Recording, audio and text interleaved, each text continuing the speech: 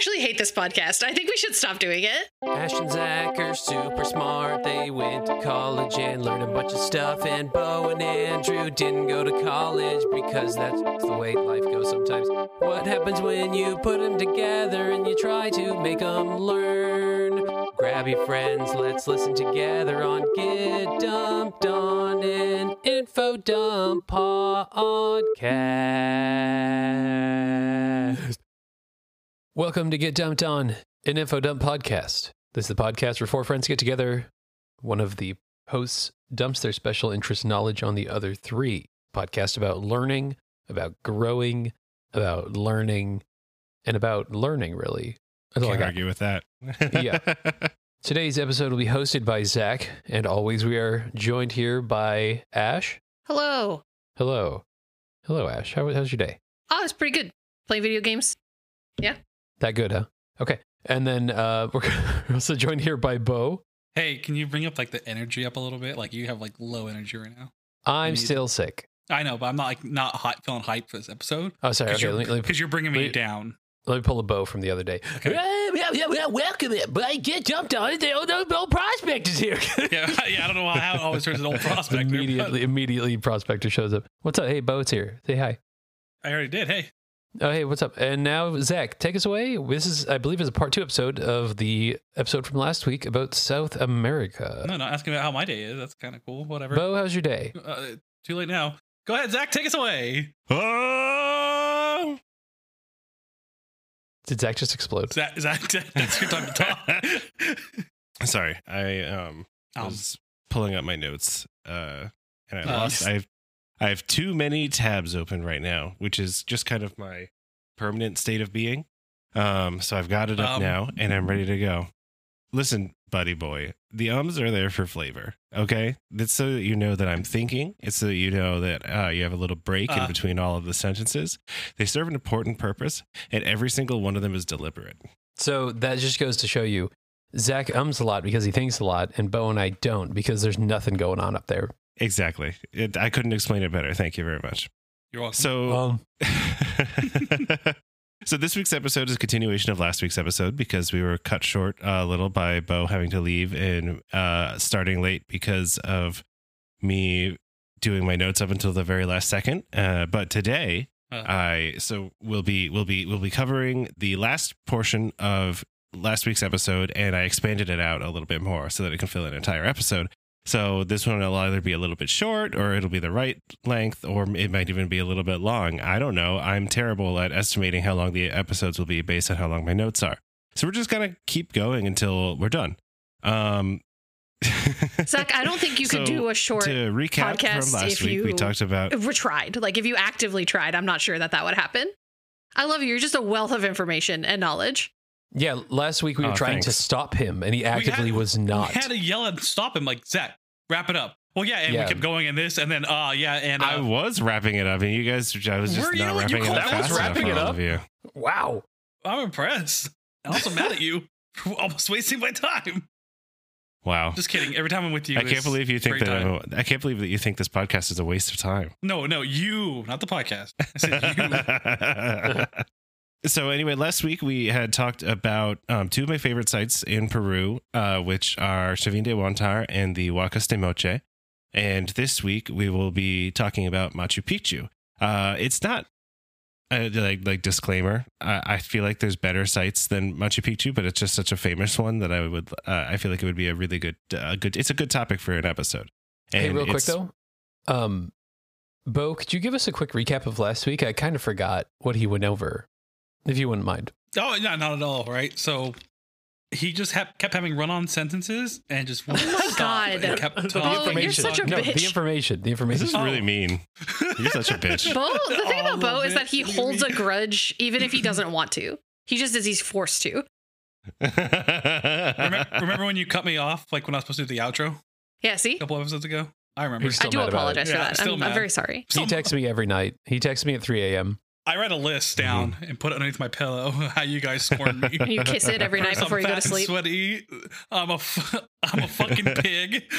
I remember all these, but I don't remember what Zach talked about last episode. Oh my God. Oh, Jesus. This is kind of like me. I have a really bad memory of my childhood until it comes to moments when I feel like I was wronged. Trauma. Yeah. Anyway, so I don't remember what I was saying. Machu Picchu. I feel like there's better sites in Peru. I'm really interested. Like, it's not a lot happened there, but it was really well built, and it's in a really interesting location. It's got this air of mystery about it, which is why it's become such a famous site. Like, if you think about Peru, you've heard of Machu Picchu. Like, you guys, I assume you had not previously heard of the places that I talked about last week, but you've probably heard of Machu Picchu, right? Actually, the first time I ever hearing about Machu Picchu, the other places, I have full knowledge of. That's why I let you talk most of the episode. Oh, okay. Time. Yeah, I was just Machu Picchu. Now, Machu Picchu was obviously it's famous for some reason. I can't tell you why, but I'm sure you're going to tell us. But was that like a recent discovery, as in the last 50 years? It was discovered in the early 1900s, right, Zach? By Hiram Bingham, is that right? Yeah. Yes, Hiram Bingham. We'll talk a little bit briefly cover the legacy of the Hiram Bingham situation, but also I forgot that it's 2023. Whenever I say the last 50 years, I mean from 1950 to 2000. I forgot how old I am. Do the same thing. 1970 was always 30 years ago, but it was discovered by Hiram Bingham in 1911. So it is relatively recent in the grand scheme of things, but still like over 100 years ago. Was he looking for it? No, but we'll be talking about it. He was looking for a place called Vilcabamba at the time. And actually he did find it, but nobody realized that he found Vilcabamba until like 50 years later because it was so overgrown. But he found failed Machu perception Picchu, check real hard. Or more accurately, he was led to Machu Picchu, asking the locals if they could show him where Vilcabamba was. And they so he didn't even found it? No, he didn't find it. We'll talk about that. I mean, they knew where it was and had to find it. Or, I mean, we could just talk about it now. But basically, when Hiram Bingham was looking for it, when he was going around looking for Vilcabamba, and he was asking the locals to where he could find like ruins in the jungle, and they led him there. And when he got there, there was farmers like working the terraces. There were people like straight up living there. And a Peruvian explorer, whose name I forgot to write down, which seems like a really disgrace to this man's legacy. He actually found Machu Picchu about 5 or 6 years earlier and wrote his name in like charcoal on a few of the blocks at the site. But he drowned in a river shortly after. And so Hiram Bingham spent like 2 days erasing all of these charcoal marks that this previous explorer had made, and other people throughout the previous couple hundred of years. Wait, for real? Because he wanted the glory? Yeah. Okay, hold on. If people actively live in the city that you found, you did not find that city. Yeah, it's just a city. But did they call finders keepers? Pretty much. He did. He called finders keepers, and it's his city. All right. This is mine now? What the fuck is that? That's like, oh, I found this island. There's a huge population on it, and the people live here, but this is mine now. I'm going to name it after me. Like, what? Are you serious? Yeah. What we can give Hiram Bingham credit for is the racism. What we can give him credit for is the first like scientific survey and study of Machu Picchu. Agustin Lizarraga was his name. Who he discovered Machu Picchu in 1902. I don't know why it was never recorded, but then I don't think that he recognized that it was Machu Picchu, but he found it, and then he drowned in a river. Oh, well, it was 10 years later, so I guess it's not connected. But anyway. You heard it here first. Hiram drowned that guy. Yeah. So Hiram hard. definitely drowned that guy. It was like, this legacy is mine. He's like, hey, man, I also found it another place down by the river. And he's like, what? So Hiram Bingham, he basically he cataloged everything. He mapped the site. He did a systematic survey of it, and he set in wheels the motion that would lead to its restoration and like the 100 years of study of the site. So for that, we can give him credit. I don't think that it's not fair to call him the person who discovered it, because it was only really lost to Europeans. And then he did proceed to take a bunch of the artifacts that were there and a bunch of skeletons and bring them to Yale University, where they were at the Peabody Museum for about 100 years before a lot of it was finally repatriated to Peru in 2011 or 2012. Although they still have a few, they still have a few skeletons there at Yale that Peru is like, hey, can we have the skeletons back? That's kind of more important than the stuff. And Yale is like, yeah, we'll give them back to you when we're done. But they're never, here's spoiler alert, they're never gonna be done. So that's why I never went to college. Right there. Aside from stealing stuff away from people and like that whole aspect of it, which is obviously terrible, but when you remove all of the artifacts from their provenience, then you can't really study them as well because you just like disrupted.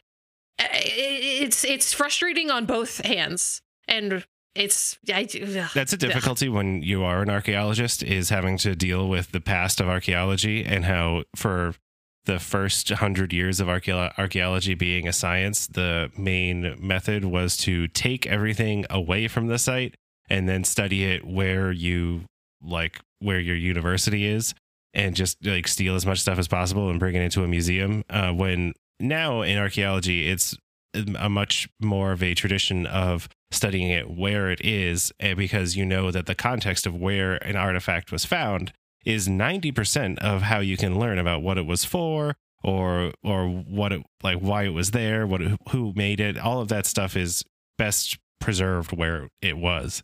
But it also means that, you know, in these early days of archaeology, a lot of the information that they came up with is just not usable because of their terrible methods, and because archaeology is inherently a destructive process. You know, even just the process of digging things out. That's why we make sure to take as many notes as we do. It's just all constant note taking and photography taking of every single possible thing that you can think of, down to measuring the layers down to the millimeter. Measuring layers down to the millimeter, and even having sometimes it is having a standardized system for the color and type of soil. There's a book called the Munsell Soil Chart, which has like a ton of color swatches that you can match the colors to of your soil, so that even once, so that people 50 years from now. What's the best one? 10YR52, of course. Of course, obviously. That was a trick question. Everyone knows it's 10. Yeah, good. 10YR52, obviously. 10YR52. Yeah, way to go, Zach.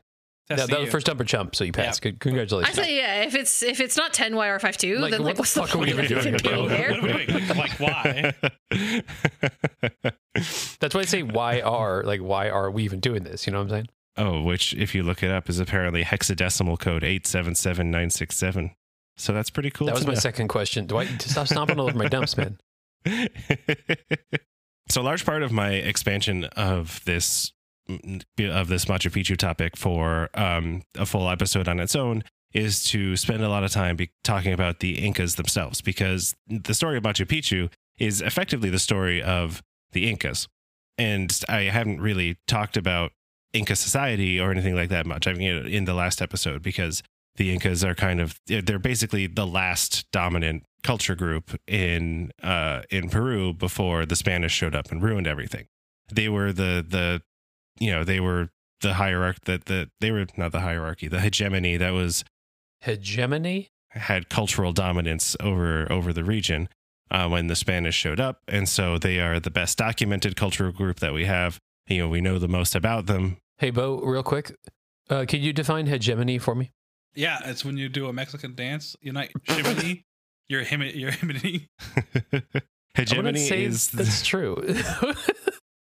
For realsies, the hegemony is just when one country or social group has domination over others. Yeah, like with dance. Yeah. Yeah, exactly. You're dancing over other cultures. That's exactly what Bo said. Yeah. You're dancing on their grave. Jesus.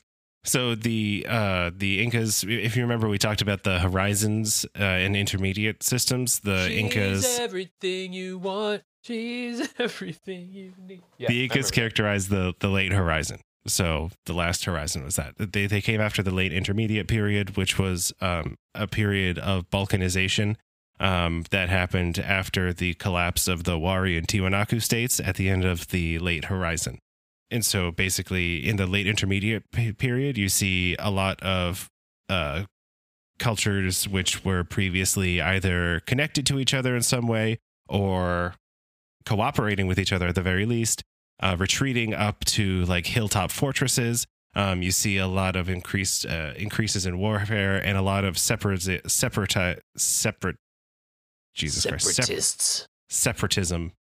They become very separate, and that they become very separate.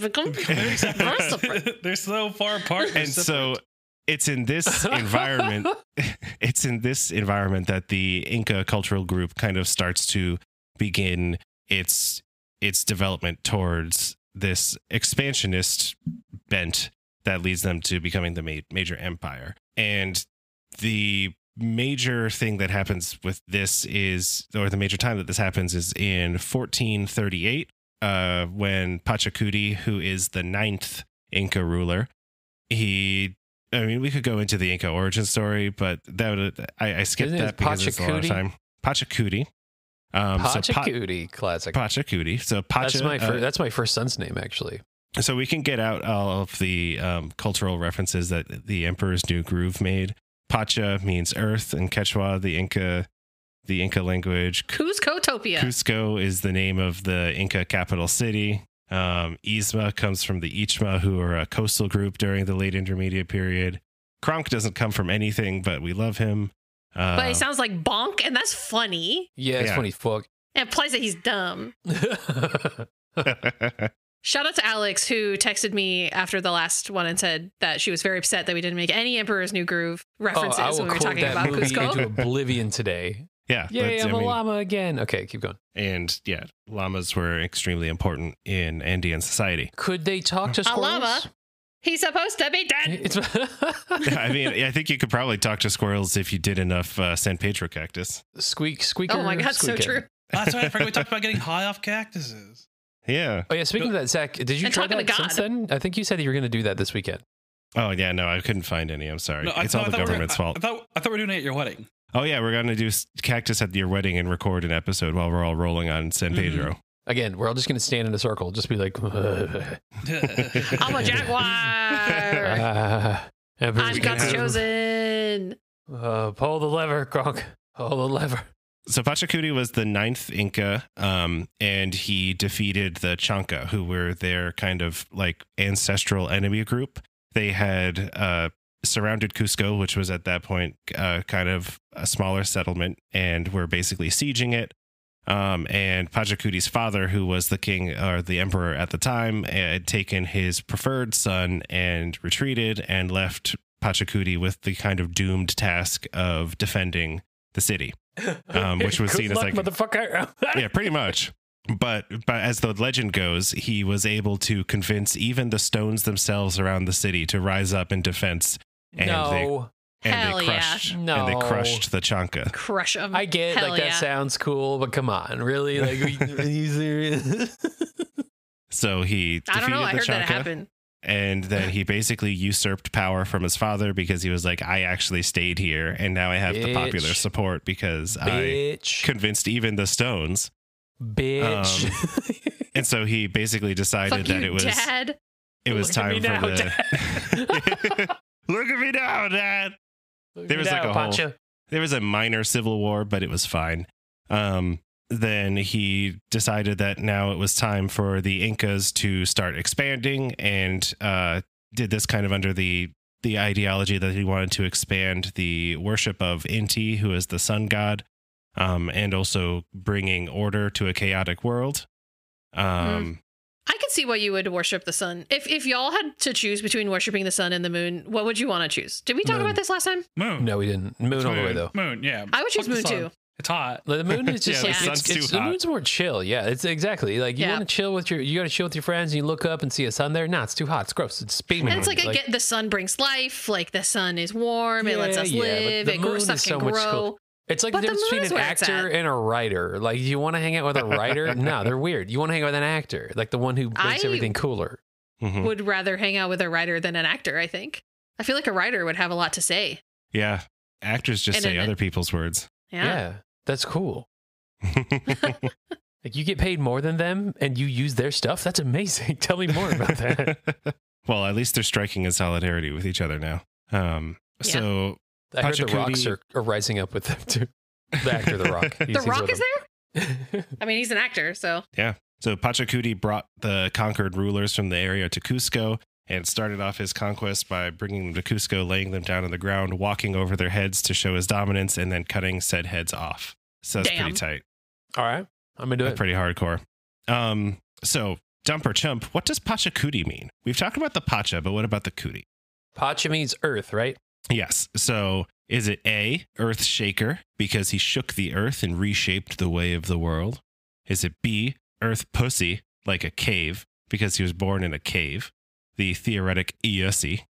Or is it earth dancer, because he could cut a rug like nobody's fucking business during rituals? I'm sorry. You say earth pussy? He said earth Do you pussy. mean earth cave or do you mean earth pussy? I mean, what is a cave but the earth's pussy?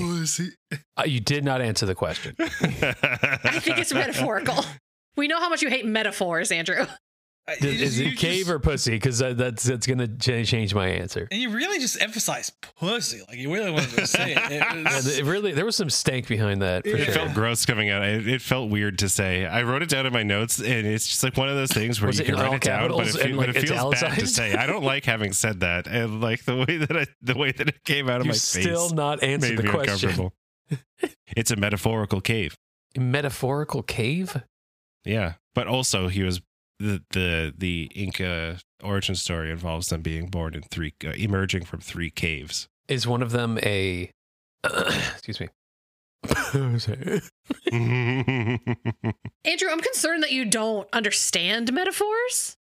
You know what? Sometimes Because we have this conversation a lot. So, if you perceptualize the earth as a person, what is a cave but an orifice? And what is an orifice but you just immediately go to pussy? I have ear holes. A vagina. I have a butthole. At this point, I'm feeling like cutting it short without giving you the chance to answer, just telling you what the real answer all is. over my legs right now. Because this conversation's going too long and it's starting to make me uncomfortable. Andrew, I'm concerned at how you don't understand the metaphor. I understand the metaphor. It's just, is it more of a cave or more of a pussy? That's what my I'm trying to God, figure Andrew. In the metaphor, the two are one. That's what makes it a metaphor. God. Dancer. Yeah, dude can fucking dance. Hey, Bo, what do you think? I can't talk right now. I'm dying over here. I got hiccups. My chest hurts. I was choking on drinking. I'm in pain right now. He's, you know what? He's his mouth. My answer is pussy. His mouth pussy, in more metaphorically speaking, is having He an issue. convinced the stones to fight for him. That man's is an earth shaker. But that was after, though. That was after he was born. So Pachacuti was not his birth name. Oh my! If I would have known that. Well, I mean, all of these things are kind of related to activities that would have happened during his life, like the If dancing. you can hear the sounds coming from my end, good thing I muted the mic. It's off right now. Oh, please don't mute the mic. This is I'll Bo's leave it last in here. episode. He's having a heart attack. I'm choking and then I burp after my choke. Are you choking because of like you're laughing at like? No, You're just bad at drinking. I just forgot how to drink water, and it's killing me. Kill me, please. Just take some deep breaths, Bo. I can't. I'm regretting this entire In through the nose. tangent. I'm regretting this Out through the entire mouth. tangent. Zach are super Super smart. smart. And Bo died, and Andrew still didn't go to college. It's the last episode ever. Okay, I think we're good. I think we moved past it, or in the eye of the storm. I don't know. Anyway, All right. it was the Earth Shaker. Pachacuti means Earth Shaker. Wow, See, she I just was- made I up was that pussy doing, like- thing. Wow. Well, yeah, I was doing like a cootie because like cootie sounds like coochie. You know, that's what I thought when you typed. I was gonna say something, but it's like Earth Coochie. Oh, so you just made Zach feel bad for 3 minutes when you were No. thinking it from the beginning. No, I thought I was gonna shout out an answer like that. I wasn't making. First of all, Andrew did. I was making fun of the way he kept saying. Oh, I forgot that Bo was dying. I was making fun of the way he kept saying, "Pussy." Oh my God. I actually hate this podcast. I think we should stop doing it. Yeah, I mean, I wasn't expecting it to make me as comfortable as it did when I actually said it, but that happens to me all the time. I say things that sound perfectly fine in my head, and then as soon as they come out of my face, I'm like, ugh, why did I say that? Anyway, the Incas conquered most of the Andes over the next. It was going to be weird. And you didn't think, like, when you said pussy, that me and Andrew weren't gonna jump on that? Oh my God. The problem is that now I'm They thinking just- about people listening to me say pussy like that, and I'm like, oh Jesus Zach's Christ! mom. Oh my Like, God. people know me. They're gonna hear me say this word. So I hadn't thought about that when I was writing it. Moving on. I know that we'll never be able to move forward from this, but let's just try. Over the next 80 years, the Incas conquered most of the Andes, eventually having an empire that stretched from Chile to Ecuador, which covered about 2 million square kilometers, which is 772,000 square miles, and 10 million people. So they called the empire Tawantinsuyu, which is a quartet of Suyus, and a region is a Suyu. So they broke it up into 4 different regions. And the lingua franca of the region, which was kind of like the language of the Incas that they used for their court and for all the political stuff and made everybody learn how to speak, was Quechua. And a fun story about Quechua is that in the Star Wars movies, pretty much in the early Star Wars movies, and I think it's still continuing today, is that every alien language is just an Earth language, but like chopped and screwed a little bit, like very minorly modified. And Huttese is particularly the brand of Huttese that Greedo is speaking in the Mos Eisley Cantina in the first one, is basically just Quechua. And there's a part where he tells Han Solo that he has big starry eyes, which is very funny in Quechua. Also, when he pulls out his gun, he goes, pussy. And then he shoots him first, obviously. Yeah, he shot obviously. first. It goes, no, never mind. I'm going to let it die. And it's or worth am noting. Please do. This is really just making me ashamed. Hey, don't tell me what to do, because now I'm going to do it harder. I'm going to stop advertising the podcast on my own personal stuff, because I don't want people to hear me say that. This is you. That's a you thing. I know. I'm going to advertise it so hard. I'll advertise it to all your friends. I'll find all your followers. I can see them. Yeah, no, at this point, DM all your friends. Hey, no. Listen to Zach say, pussy. I hate Ash, this. are you still here, Ash? I feel like Ash is going for a walk. Ash is like, I'm gonna go take a 5 guys. She grabbed the cat. She went to bed. She's like, come on, Barnaby, we're going. Oh my god, Ash is dead. Oh my god, Ash She's died. dead. Oh, sorry, I was laying down with Barnaby. I don't want to be like juveniles anymore. That's a lie. Barnaby's right in front of me, sleeping like an angel in this bed. Now, it's also worth noting at this point that the Incas didn't refer to themselves as Incas. Inca was just the word for the ruler. He was specifically the Sapa Inca, and the people themselves called themselves the Runa, which means people in Quechua. And then the empire itself was called Tawantinsuyu. So they had a really interesting worldview that involved a dualism, like we talked about in the last episode. And this cool conception of death as just kind of being another form of life. And so it was common for the rulers and other important people to be mummified after death by having their guts taken out and burned. And then the bodies were brought up into the mountains to be freeze-dried in the cold. Then they were brought back to Cusco, where the royal mummies would be put into the Coricancha, which was the temple of the sun and the moon, hence the duality, sun and moon. And so part of the temple was coated. They kept that going, huh? Yep. This dualism is like one of the longest running cultural threads in the Andes that we can see. And wait, so they brought them up to the mountains to freeze them, and then they brought them back down? Yeah. Because once they were frozen, they were pretty well preserved. Because they were when they unfreeze? No, because it's not like they were frozen. It's like freeze dried, like astronaut ice cream. You know, they became shelf stable. They became shelf stable, exactly. And so they bring them back to the Coricancha, which was this really cool stone temple that was plated with gold, and gold being the sweat of the sun, and silver being the tears of the moon, and where the Incas would keep their gold is the sweat of the sun. Wow. Yeah, hardcore. And silver are the tears of the moon. I'm sad that the moon has to cry, but okay. If you guys could stop making comparisons to human body stuff before this gets out of control. There's this belief of the entire world by the Incas. The mud is the poop world. of the earth. It's the world is an animate figure to the Incas. Like the mountains were alive. There was a sort of. Oh my god! The hills are alive with the sound of music. Yeah, it's just that's pan where flutes. that came from. And the You heard core it here conscience, first. where they would keep the religious stuff, like their own religious items, and also religious items from people that they conquered. So the descendants of the mummies would take care of them. They would eat food like vicariously for them. They would speak vicariously for them, and they would also like pee vicariously for them, and like do all. What? It would basically, there'd be people who were descendants of the mummies who would basically like be their connection to our state of life. And they like did all the stuff for the mummies. And so it was pretty common for there to just be mummies around all the time.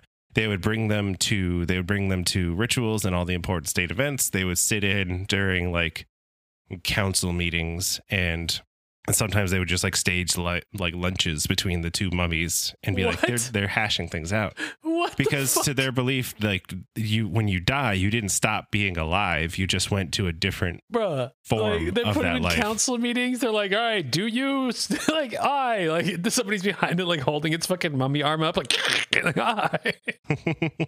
It's fucking Weekend at Bernie's all the time there. Yeah, I guess. Yeah, I mean, if you conceptualize it like that, Holy shit! it was pretty cool. So They put two mummies together and made them fight at a table, like they're no, hashing not things fight. out. They had lunch together. Oh my god! Well, like, so this mummy was hanging out with another mummy, and they found out about it, so now they had to talk about it. So we're gonna leave them alone and make them have lunch together. They're not touching their food. I don't know why they're so mad. Yeah, it's I should have known that Andrew would have a hard time conceptualizing Inca way of life because of his It's trouble so with funny. metaphor. I'm loving this so much. It's so funny. Like, you haven't touched your I'm soup, Grandpa. so What's concerned. wrong with you? It's He just doesn't one need of to those touch his things soup, where Andrew. Someone else is handling that for him. He's on a different plane of Somebody else is existence eating it now. like, Yeah. I'm Grandpa today. Yum, yum, yum. well, we're like I'm grandpa every single day because I'm grandpa's Oh my spiritual God. Because uncle. and we are Do you connected think they in ever that way. use that like for evil though? They're like, what do you want to do today, Grandpa? More drugs? Okay. I guess if you want to think about it really disingenuously. You know someone did that. I mean, I imagine that in council meetings and stuff, people were setting forth their opinion and backing it up with the fact that they were connected to this person. Because that's like how it works. They're like, every drug should be free. Why? The mummy said so. Like, well, it makes sense to me. That's really funny. I love that. I love this. Is my favorite part. When you ask me at the end, it's going to be this. To get back on track, I'm going to talk a little bit about the technological advancements of the Inca and the way that their kind of administration worked. So which of these is something that the Incas had? AKA, they did not have the other things. So I'm going to give you three things. Did they have currency? Did they have wheels? Or did they have a postal system? And yes, saying that they had one of these things means that they did not have the other two things. They did not have the other two. Ash, do you know this? I think I do know. I'm going to go with the one that I least expect, the postal system. See, I'm gonna go the opposite. Wheels. Yeah. All right. So the answer is that they had a postal system, but they did not have Hey. currency or wheels. Look at that. Nailed it. So they managed to create and maintain a 2 million square kilometer, 10 million person empire Holy shit. without the use of wheels or currency. Wow.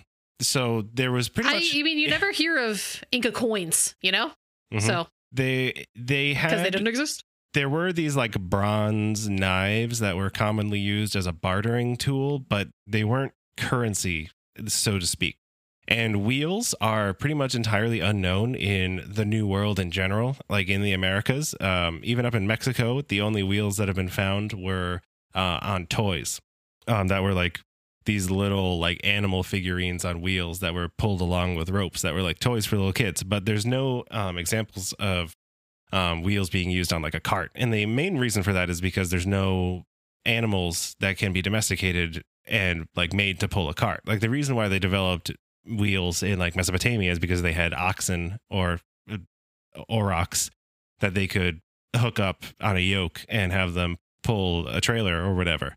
But if you've ever tried, and I don't recommend you do try to hook a wagon up to a llama, they will not be very receptive. And the landscape of the Andes, like we talked about, it's so mountainous and rugged that the wheels will just bog you down more than anything else. And so what they did was they had put together and they built it a little bit on the backbone of roads that had already been made by the Wari Empire, like 500 years earlier. And then they expanded this out into what's called the Kapaknyan, which was the Royal Inca Road, which is like 14,000 miles of road that was made out of stone. And they were pedestrian paths, and they encompassed pretty much the entire empire. And so they had a series of sentry posts along the roads that allowed for a relay system of runners who were called chasqui, and they would deliver messages. And you could get a message from Cusco to Quito, which Cusco is kind of right in the center, and Quito is all the way in northern Ecuador. You could get a message from one to the other in about a week, which is 1,250 miles along a mountain range. Wow. It would basically through enemy be like territory. Call back previous episode. It would be like one runner who would then run to a sentry point as fast as they could, or run to a relay post, give the message to the next runner, who would then run as fast as they could to the relay point, who'd then give it to another runner who'd run as fast as. So basically, it's the equivalent of, one person can't sprint 1,250 miles, but if you break it up among 100 runners, you can just sprint the whole distance, basically. Yo, that's kind of nuts, especially since there was no money and they were not being paid. Yeah, exactly. So it was this system of reciprocity that they used, and which is essentially you scratch my back, I scratch yours, and it was effectively just a solidified and formalized kind of system of favors, if you want to break it down that way. A resource-based economy. And so they had, in addition to that, they had hospitals and baths fed by underground canals, and buildings covered in gold and stuff like that. The Inca conquests were mostly done peacefully at first. They didn't really resort to militarism of that unless they resisted. And so effectively they just tried to bring enough benefits to people that they saw joining the Inca Empire as something that they wanted to do. And so they would give people who joined the empire like regular deliveries of luxury goods and redistribution of food along the empire. They would have military protection against whenever they needed it, and entry into this reciprocity network. Then you were taxed, but because they didn't have currency, taxes weren't like a financial tax. Instead, it was taxed in the form of labor. So you had to do labor for the state for, I think it was 3 or 4 months, 2 or 3 months a year. Jesus. That sounds like jury duty. Yeah, but hardcore jury duty. And so like you would be able to spend most of the year doing whatever you needed to do for your community. But then there was a period of time every year where you would have to do your state sanctioned like labor. And sometimes this would be like, if you were a metal worker, you would be making metal goods, and you'd be making bronze spear points or gold idols and ornaments or stuff like that would go back to the emperor. If you were a farmer, you would go farm in like the public farms. But most of it, like the most famous or like the most well documented version of this was the able-bodied men would have to work on public infrastructure projects. And this is how most of the road was built. This was how a lot of the like palaces and local like regional governing centers were built. And like the baths and the roads and all this other stuff, like the storehouses, this was all built through, it was called mita labor. Were they nice to them? Yeah, unless you... you hear about like slave labor in the past of this stuff, like Egypt, and obviously they were not treating these people nicely, and they're paid poorly. When it's state sanctioned stuff, I would hope they'd be like, come on in, hey, let's build us a palace, here's some water, like something. Yeah, you were given all the food and water that you needed, but ultimately you weren't allowed to say, hey, I can't do this. You had to provide your tax to the empire in some way or another. What if you couldn't do it? So then you would be punished.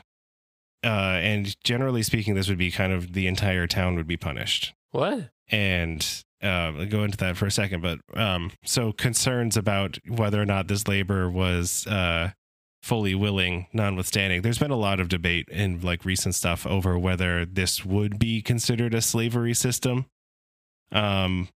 that I feel like we don't have the time to go into detail on.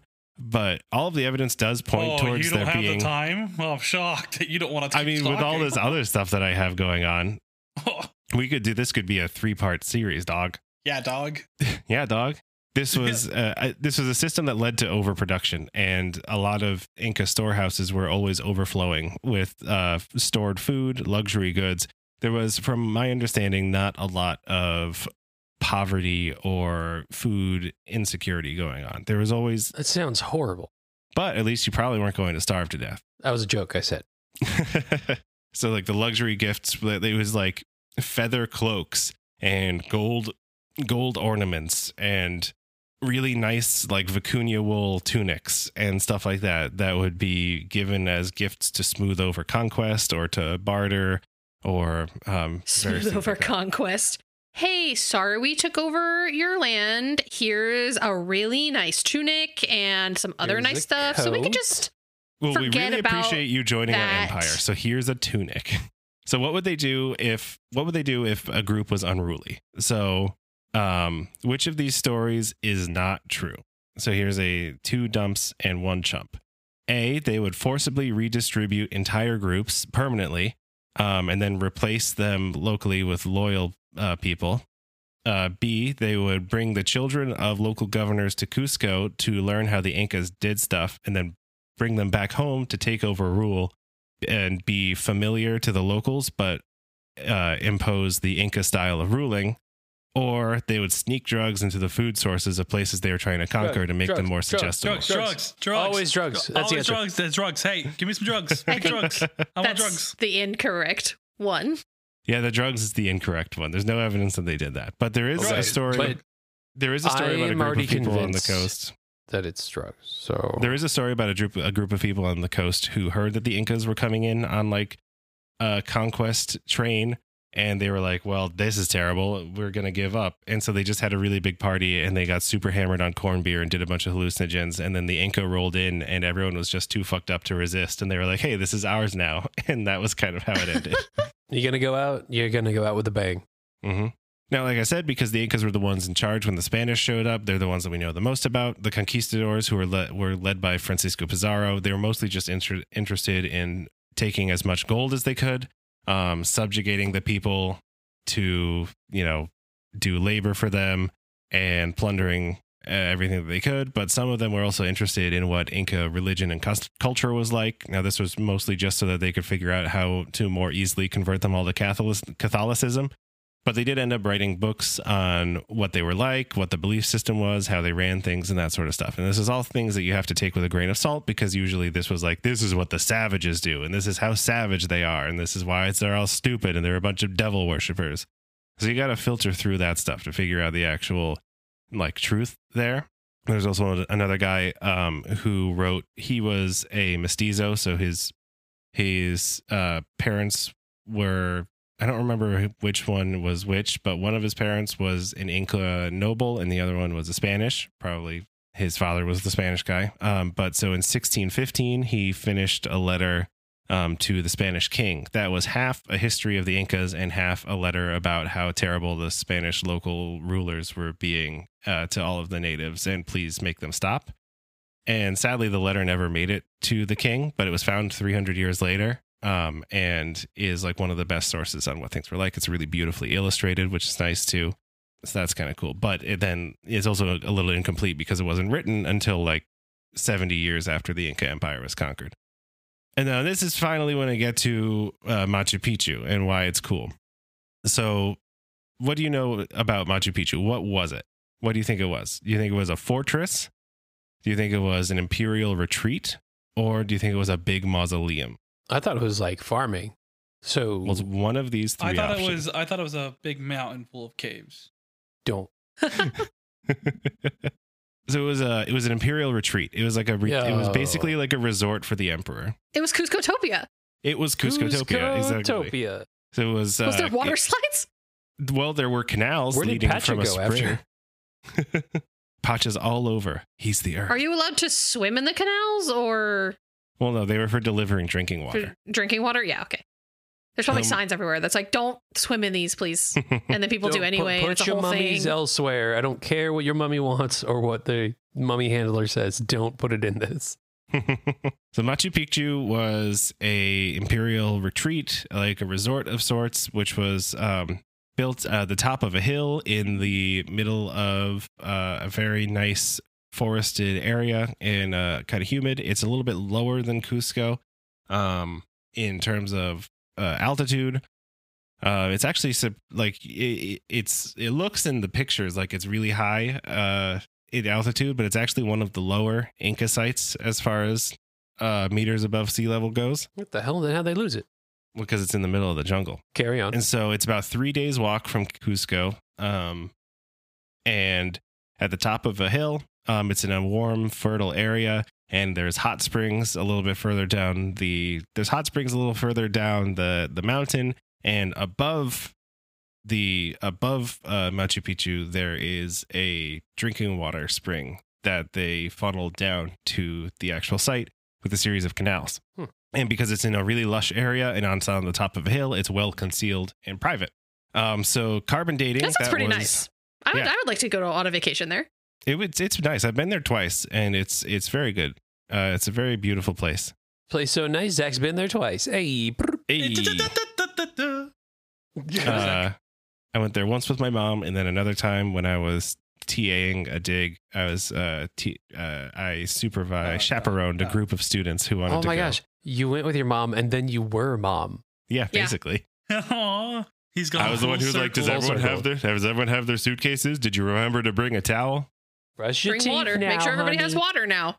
Mm-hmm. Put on your sunscreen. Hey, lights out at 8 o'clock, all right? Apparently you're from Now Long everybody Island. hold hands. Everybody has a buddy. Everybody hold hands with their buddy. Yeah. The buddy system never fails, all right? So hold Make your sure you buddy's call your hand. What is father. this voice? And when you land, don't forget to call your parents. They really want to make sure you got there safely, all right? It's just What? just let it go. Let it go. You know how moms talk. Oh, now you want someone to let it go. You guys. I'll bring it back. You guys just never met my mom. That's all. Hopefully we can rectify If she doesn't that say someday. at least once, I'm going to be so disappointed. All right, I bring my mom to your wedding, Andrew. She's like, hey, I'm Bo's mom. Hi. Sorry, my household was different than your guys'. Sorry. They could shame me. All right, whatever. What were we talking about? Moms. We were talking about Machu Picchu. Carbon dating that was published in 2021 indicates that it was used from about 1420 to 1530, and construction lines up with the rule of Pachacuti, and probably his successor, Tupac Inca Yupanqui. This is an important time to notice that His name was Tupac? Tupac was named after an Inca. There were several Incas named Tupac, and Tupac Shakur's mother named him after. That's fucking cool. The Incas. Particularly, there was one who was leading like a. So he didn't die. He just went back to Machu Picchu. Yeah. Has anyone looked there? He's just chilling People there. go He's there like, all the time. "Hey, People what's go up?" there all the time. I feel like they would see him if he was there. Yeah, he was named after Tupac Amaru, who was the last Inca leader who kind of ran this like neo-empire splinter group that was trying to revolt against the Spanish and was captured and executed in the 1570s. Oh, he almost did it. Yeah, he almost did it. So it had space for about 750 people at Machu Picchu. And so when the emperor came to visit, it would have been like full up with all 750 people, but it probably had around 300 people living there year round to like maintain the space and make sure that there was plenty of food and all that stuff. There have been skeletons found at Machu Picchu, and earlier this year, DNA testing of the bones came out. And indicates that they're immigrants from all over the empire. So they were probably like doing their mita labor as like retainers of the site. And but they had less arthritis and less bone damage than like the average people in the population. So they probably weren't like the people who were building the site, just the people who were like living there and maintaining things until they died for whatever reason, because people just die for no reason all the time. What is going on in your background? Guess. Is it Barnaby? It's fucking Barnaby, isn't it? Yeah. The criminal. The good boy, the good time boy. He's such a good boy. He's such a good boy. He was yelling about this is something somewhere. 3 episodes in a row now where Barnaby has done something. The only person who needs convincing are his parents. Like, because everyone else knows what's going on. I was trying to zone you out because I was like, what is fuck is going on back there? And of course it's fucking Barnaby. Of course it is. He's just yelling about something. You know how cats do. It's not a crime. Talking is not a crime. We're doing it right now. He doesn't know what we're doing. He's just like, yeah, everyone's talking. I'm going to talk too. So their bones were in better condition than the average person. So they're probably I can support say staff. with absolute certainty that I would rather maintain the grounds of Machu Picchu than build a road. Yeah, for sure. Absolutely. They probably didn't do any human sacrifice there, but there was a temple where they did liquid and food they sacrifices. Could if they wanted to, you know? It was common because, like I was talking about, the world is seen as like an animate thing, specifically a feminine animate thing. Pachamama is kind of like the personification of the earth, and so a common way of doing mama? is that she's the size She's of the of the planet. earth. Hey. A common way of doing sacrifices would be to burn food or pour out like alcohol. Pachamama likes sugar and alcohol For Pachamama. for Pachamama, and then they would also sacrifice guinea pigs. There's like this thing where they would like cut it. They would like read the guts of guinea pigs as kind of like a divination. Like guinea pigs are food. But yeah, guinea pigs are food. I need you both to know that. Guinea pigs were originally domesticated in the Andes as a food source. Because they reproduce quickly and they grow up fast. So they're like a really good food source. Plus you could stick them on a stick real easily. Swoop. Yeah, exactly. Good kebabs. Guinea pig kebab? Yeah. I've had guinea pig kebab. It's great. It's called Kool. It's really tasty. The only problem is that there's too many bones. It's like rabbit. Yeah, so they found guinea pig and llama skeletons and I think 6 dogs. But the dogs weren't sacrificed. They were probably, they were sacrificed, but as like spiritual guardians and companions for the people who died there. It's kind of a common thing that the dogs were. I mean, the dogs were companions. They were these Inca dogs are like bald, kind of like the Mexican dogs, but they're actually like the genetic lineages are distinct. They just both happen to be bald. And they're typically buried at a lot of these sites, and even like today they keep populations of these dogs at most of the archaeological sites because they're seen as like they're companions for the dead, which is we've talked about that multiple times throughout different places in the world. So common that dogs are protectors and guardians of like the dead or between the living and the dead, and also bones and rubber balls. Yeah. Machu Picchu has lots of buildings, bones, it all makes sense. So, question: did they do the whole mummification thing of the dogs too? And then they would have somebody like carry one around, and be like, ruff, ruff, ruff. I don't think so. It was probably special for humans. I'm not sure. Okay. I don't know enough about the situation to say one way or another. So, not no, but also not yes. This is I'm not sure. And I don't want to be permanently audio recorded saying something wrong. Pussy. Oh, sorry. Pussy. It's gross. You got to lisp it. Pussy. So Machu Picchu has a lot of buildings. There's a lot of residential buildings, but there's also many ceremonial and ritual buildings. And there's a big plaza right in the middle. The ceremonial and ritual buildings are mostly done in this classic Inca style, which involves really big stones that are cut in odd shapes and fitted together really tightly without cement or mortar. And a lot of people look at these, look at this masonry and they think that's impossible. Nobody could have done that before metal tools. This was clearly the proof that either the Incas had metal tools and the archaeologists are lying to us, or there's aliens involved, or any number of things that are much more complicated and annoying explanations than they were really good at masonry.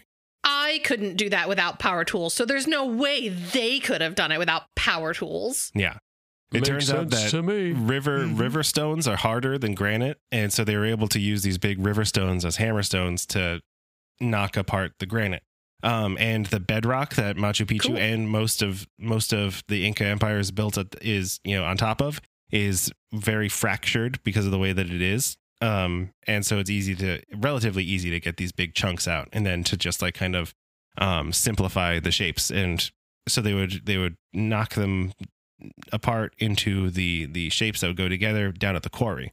There's a quarry right at the edge of the mountain. And so a lot of Inca sites were built with rocks from far away, and the even like Tiwanaku was built with rocks from far away, and the Andes are kind of covered in what they call tired stones, which are rocks that were in the process of being moved that just got stuck for some reason or another. And very sleepy. Very They're sleepy. It got so sleepy. Put that lay down. Take a little rest. You sleepy little guy. And some have been tested with like spectroscopy to confirm that they're from really far away, to match sources from like the opposite side of the empire. There was one story that I read about where one particularly rowdy group was punished by the empire by forcing them to move a house from Cusco to Quito, which we already said was 1,200 miles. And so they had to move a house brick, like giant stone by giant stone. And the stones got stuck before they could make it there. And like the locals refer to these as like these tired, sleepy stones. And spectroscopy has like spectroscopy of the stones has matched them to sources outside Cusco. So like the legend is true. Wow. They were really good at moving rocks because moving rocks is really important. And they probably did a system where they would put them onto these wooden sleds and then move them up ramps on like rolling logs. And so Machu Picchu's quarry was right on site, but they still had to move it up to the hilltop. And like some of these rocks are like gigantic, like 12-ton rocks, but we know that they did it because it's there. So just because we couldn't immediately figure out how they did it, it doesn't mean that they didn't do it. And the most simplest explanation. Saying no or yes. No, I'm saying that they did it without outside influence, because there's no reason to believe that they had outside influence. And clearly they did it because it's been done. Interesting. And we really can't, there's no reason to underestimate the limits of human ingenuity. They had hydraulic engineering to bring water to the site, which they used waste stone from the quarries to line canals. And they directed water down from a spring located on the adjacent mountain to the north, which is still largely functional today. Feeds water to pools and fountains for the people living there. And then from there, it directs the water to the farming terraces and then drains off the excess water so that the site doesn't get swamped when it's raining. Smart. So the water went to drinking, and then the excess to irrigation, and then drained away. The terraces are these really classic Andean-style terraces, which is another one of these things that have been, a really ancient cultural development. And so you have these really steep slopes. You can't farm on steep slopes, and so they basically cut it up into steps with these terraces that are bolstered by stone. I was gesturing with my hand, and I knocked something off of my desk. And so they are also really well engineered that they have this like thick gravel at the bottom, and then a layer of like coarser gravel and sand, and then a layer of dirt for like ideal soil water retention. Really cool stuff. And from there, they were able to, there's like 12 acres, I think, of terraces, which is actually not enough to grow food for like 700 people. So they were probably also importing food, or like the emperor's retainers would bring food with them when they came to visit. There's a really neat temple of the sun there. And the Intihuatana stone, which is a stone that is shaped to mimic the shape of the mountains that you see behind it. So you look at the stone and it like covers up the mountain behind it, which is pretty cool because it's like the same shape. And it was probably also like an astronomic calendar because they were really good at reading the stars and stuff. Oh my gosh, that's one thing that I wish I could see so bad. All of the stars back in the day before there was lights around. Yeah. And you couldn't like the stars teach you math, I guess. And that's wild. Like, I just want to see that, Yeah, some of the ancient aliens people are like always really seem to be really surprised that like ancient people had a really good understanding of astronomy. But like the stars must have been amazing at night before there was like electric light polluting everything. And again, well, what do you have to do at night besides look up at the stars and there undoubtedly were people who really wanted to systematize and figure out what the deal with the stars was, just like there are people now. And they were probably so much brighter back then than they were now. Yeah. Plus, if you had a hallucinogenic cactus, that shit was wild. Yeah. Oh, yeah, absolutely. Get all kinds of, get your brain going. And on one day of the year, the sun is perfectly above this stone and it doesn't have a shadow, which is cool. Cool. That's pretty cool. There's a couple of reflecting pools, which are neat. And there's another temple, which has three holes, windows in it. And then also on like this, one of the solstices, like the sun perfectly shines through the windows, which is cool. That's cool. I like stuff like that. And the big plaza in the middle has llamas living there now, which is also really great. There's just llamas that live there, and they're like taken care of by the people who work there, which is great. But also they don't really need that much care because they like can just eat the grass that grows in the plaza and drink the water and yeah, and drink the water and do everything else. They don't need. It's just mostly just they're kept track of more than anything else. So Machu Picchu was abandoned when the Spanish arrived in the 1530s. So we don't see much like large scale inhabitation of the site after the 1530s. Like the artifacts pretty much stop. And the only evidence is that there's probably people like hanging out there, letting their llamas graze there, doing whatever. And so Peru, or the Inca Empire, was conquered in 1532. Francisco Pizarro and his crew had been puttering around South America in fits and starts since the early 1520s. This all starts with Columbus showing up in 1492 and fucking everything up. The Aztecs were conquered by Hernan Cortez in, I want to say, 1519. I don't remember. Somewhere around the same time.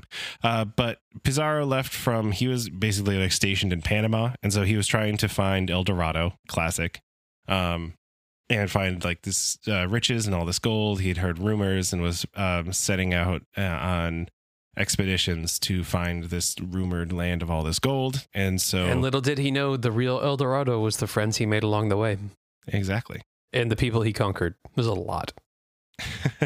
And they all became his friends. What I heard is that, so the myth of El Dorado is that it is like a golden city, but in reality, where the rumors started or where the legend started is that there was a native group in Ecuador where one of their rituals is that a local leader or religious leader would coat themselves in gold dust and jump into a pool, and it was like a big festival. And that's what started the idea of, well, if there's this gold dust, then it must be coming from like an entire gold city. Really? What? Why do you They just wanted gold, baby. That seems like a big leap. I love gold. Gold. Like they were a bunch of really weird, superstitious nonsense people. They were all like religious extremists. They just wanted gold and riches. You've got people all over the Americas, these fucking Spanish assholes who are just following the weirdest legends. Because you've got Vasco da Gama up in Florida looking for the fucking fountain of youth. You got this guy looking for a city of gold. You got Coronado looking for who knows what up in the fucking like New Mexico region. It's bonkers, dude. The shit that these Spanish dicks are looking for. It's like, I heard that there's a city of gold. Yeah, that sounds great. Let's go. Let's just go take it and kill anyone who we see. Yeah, exactly. And so, I guess you can kind of imagine like you're going to this place that has all of these new animals you've never seen, all these new plants you've never seen before. Don't try to. You don't need to humanize. You're going to believe all these weird legends. Because Marco Polo had come back from China and he was like, yeah, there's people that don't have heads, but there's a big face in their torso. And you're like, oh, wow, that's crazy. I bet that means there's a city of gold somewhere. I'm not justifying it. I'm just being like, yeah, I guess, if you're a bunch of Catholic idiots in the 1500s, you're going to believe whatever you hear. So they started puttering around South America looking for it in the early 1520s. And of course, this led to smallpox spreading all around South America, and it spread faster than they did. So smallpox from them reached the Inca Empire before they did. Wow. And it killed the Sapa Inca Huayna Capac in 1527 before he could name his successor, which led to a war of succession between two of his sons. Normally, like the Incas didn't have like a primogeniture type of succession where the firstborn son would be the one who like always succeeded. Instead, any male relative of the Inca would become the next Inca as long as like the Inca said it before he died. So like there's a couple where like a brother would become the next Inca, and at one point an uncle became the next Inca. And so he hadn't said which of his sons or relatives would be his successor, and so two of his sons ended up fighting over it. They were Atahualpa and Huascar. So they started this civil war that lasted for a couple of years and ended in Atahualpa winning, but with like heavy casualties. And meanwhile, the smallpox is just devastating the empire. Nobody knows why. Everyone's getting sick. And basically, this is when Pizarro happens upon like an outpost, like an Inca outpost. At this point, he had gotten an interpreter a couple of years earlier from somebody they were up more north, close to Panama, and he found a guy who had learned Quechua from somewhere, and then he taught him how to speak Spanish over the course of a couple of years, and this guy became their interpreter. But he didn't like the Incas, and so the theory is that he did a lot of really disingenuous interpretations. Oh. But anyway, they got an invitation to go see Atahualpa from this like little outpost that they were at. They went to go see him at a place called Cajamarca. And this was basically the site of the last fight between Atahualpa and Huascar. He hadn't even had a chance to leave and go back to Cusco before he was contacted. And through a combination of, superior armament, scary fucking horses, the Incas being tired and largely unarmed because they thought that they were going to be meeting somebody important. So they were like, oh, well, we'll be unarmed to show that we're not dangerous. And instead the Spanish were like, let's be super armed to show that we're dangerous. Oh, no. And taking advantage of, different conceptions of warfare, Pizarro and his men managed to take Atahualpa hostage in this, essentially, sometimes it's called a Battle of Cajamarca. More accurately, it's the Massacre of Cajamarca. He took him hostage. They ransomed Atahualpa for a room full of gold and 2 rooms full of silver. And can you guess what happened next? No. It was kind of rhetorical. What happened next is that they, over the course of a little while later, they ended up getting the ransom, which were beautiful objects made of gold and silver. And then he was like, how big of rooms are we talking? Yeah, I don't know how many rooms we're talking. This is all, but they melted it down into ingots, of course. So it's like these gorgeous religious objects and like beautiful works of art that they didn't care about. And instead they were just like, it's gold. Let's melt it down so we can bring it back easier. And then he had Atahualpa executed anyway. And from there on, they took power. It's a very complicated story, and I'm already over time by quite a bit, so I won't get into it. But the short version is that they took power over the Incas, and there were splinter groups that tried to maintain the royal lineage. Then over the course of the next couple hundred years, they subjugated everybody, made them adapt to European styles of life, and just kind of ruined everything for everybody. And like 100 years later, the population was like 5% what it was before they showed up. During the Spanish conquest, Machu Picchu was probably used as a refuge based on some of the like skeletal remains, but then it was abandoned for whatever reason. The Spanish never found it. There's some mention of them trying to find it, but they never successfully did.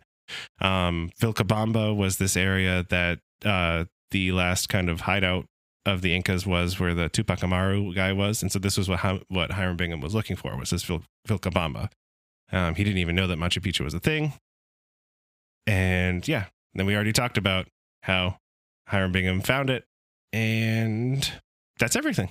Well, hey, thanks for listening to our episode about Machu Picchu and pretty much all of the Inca. Machu Picchu was the hat on top of the Inca cake that we just ate. Mm-hmm. Also, don't put hats on your cake unless they're edible. Or you still can buttercream hats. if you're not a coward. Oh yeah, buttercream hat. Thank you for listening again.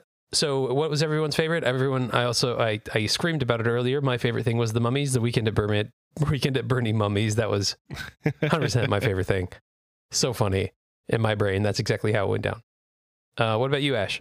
I liked learning about all of the craftsmanship and things that I didn't know before. I mean, I really enjoy hearing about the construction of all that stuff and like how the infrastructure worked and the organization.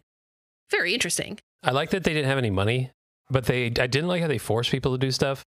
I don't know if that was slavery or not, but Yeah, I mean, I think that you can say it's a form of slavery, right? Like if you don't have a not choice. really, though, because there's no money though. Like you're not working for money, so you have to do your dues for the society. Well, yeah, but they're like capturing your idols and they're dispersing people and you're basically forced to do it. They treat you okay if you do it, but that doesn't mean you're not being forced to do it. That's true. It's like slavery with less steps. Yeah, I mean, it's kind of the same situation in our life where, you got to pay your taxes or else the cops will come do violence to you. Yeah. So Are we is our slaves to life capitalism? slavery? Yeah, I don't know. Of course we are. 100%. So like, it's the same. Yeah. All right, Bo, what was your favorite? I think I noted it. Oh, the takes you, the whatchamacallit, what the fuck am I trying to say? What was the saying I said before? Oh, the pussy. Jesus Christ. No, it wasn't it. It was the claiming. It's like, I found this. Nope, finders keepers. Then he killed the guy who found it. Guy's a dick. And then like there's people Drowned. actively working there like, what's up? And he's like, I found you. You're mine. Is it slander? Is that slander to accuse a man of murder with no evidence 120 years ago? When that man is Hiram Bingham, statute of I don't think limitations. so. Yeah, statute of limitations is passed on that one. Yep. But wait, your favorite part was when He found when it. he did the bad thing Yeah. Oh, yeah. and was an asshole? Yeah. It's I funny. think this just means that your favorite thing is that you weren't paying attention for the last 15 minutes. It's not true. It is true. My other favorite thing was Bo's mom being, I Oh, did you guys see that Bob Barker died? He's dead. Oh. Yeah, he died at 99. No. That he lived long enough. Yeah. So thank you for listening. Bob Barker Jesus episode. Christ. I also think we need to pay some sort of service to, there's currently a wildfire around Machu Picchu, which is fucking shit up. And Everyone grab your buckets and hose and go down Yeah. to Oh my Machu gosh. Picchu and take out the fire. Yeah. No money's But going to be also- involved. But also don't go to Machu Picchu because too many people are going and everybody stepping on the site is kind of Okay. ruining everything. Don't go there. So what do you want? But You Just go look at there. pictures. Do you Just want look at help or pictures. not? Yeah, you know what? Help Send Help your them, mummies. but don't go there. They don't take money, though. You can't Yeah. do that. Send your mummies, Oh, and the no, mummies you guys, can they help. take money Mummies, now. mummies. It costs like $70 to go there. But All right, I'm going to end this episode now. Yeah. Do you want us to Climate go change or is not to real. go? Oh my God. Thanks for listening, Don't guys. preach at me. Oh my gosh. New episodes every Wednesday. Hopefully we'll not have one this long next week. I have nothing well, more somebody to say. else will be doing one next week, so it'll be shorter. Follow us on Instagram, getdumpedonpod. Send us an email at getdumpedonpodcast@gmail.com. Other than that, we will see you next week. Talk to you later. And as they say in Machu Picchu, see you later. Yep. Bye. That's not what they say. Ash and Zach are super smart. They went to college and learned a bunch of stuff. And Bo and Andrew didn't go to college because that's the way life goes sometimes. What happens when you put them together and you try to make them learn? Grab your friends, let's listen together on Get Dumped On an Info Dump Podcast. Bye. Bye. Long live Cusco. Not Bob Barker, though. He's dead. He's very dead.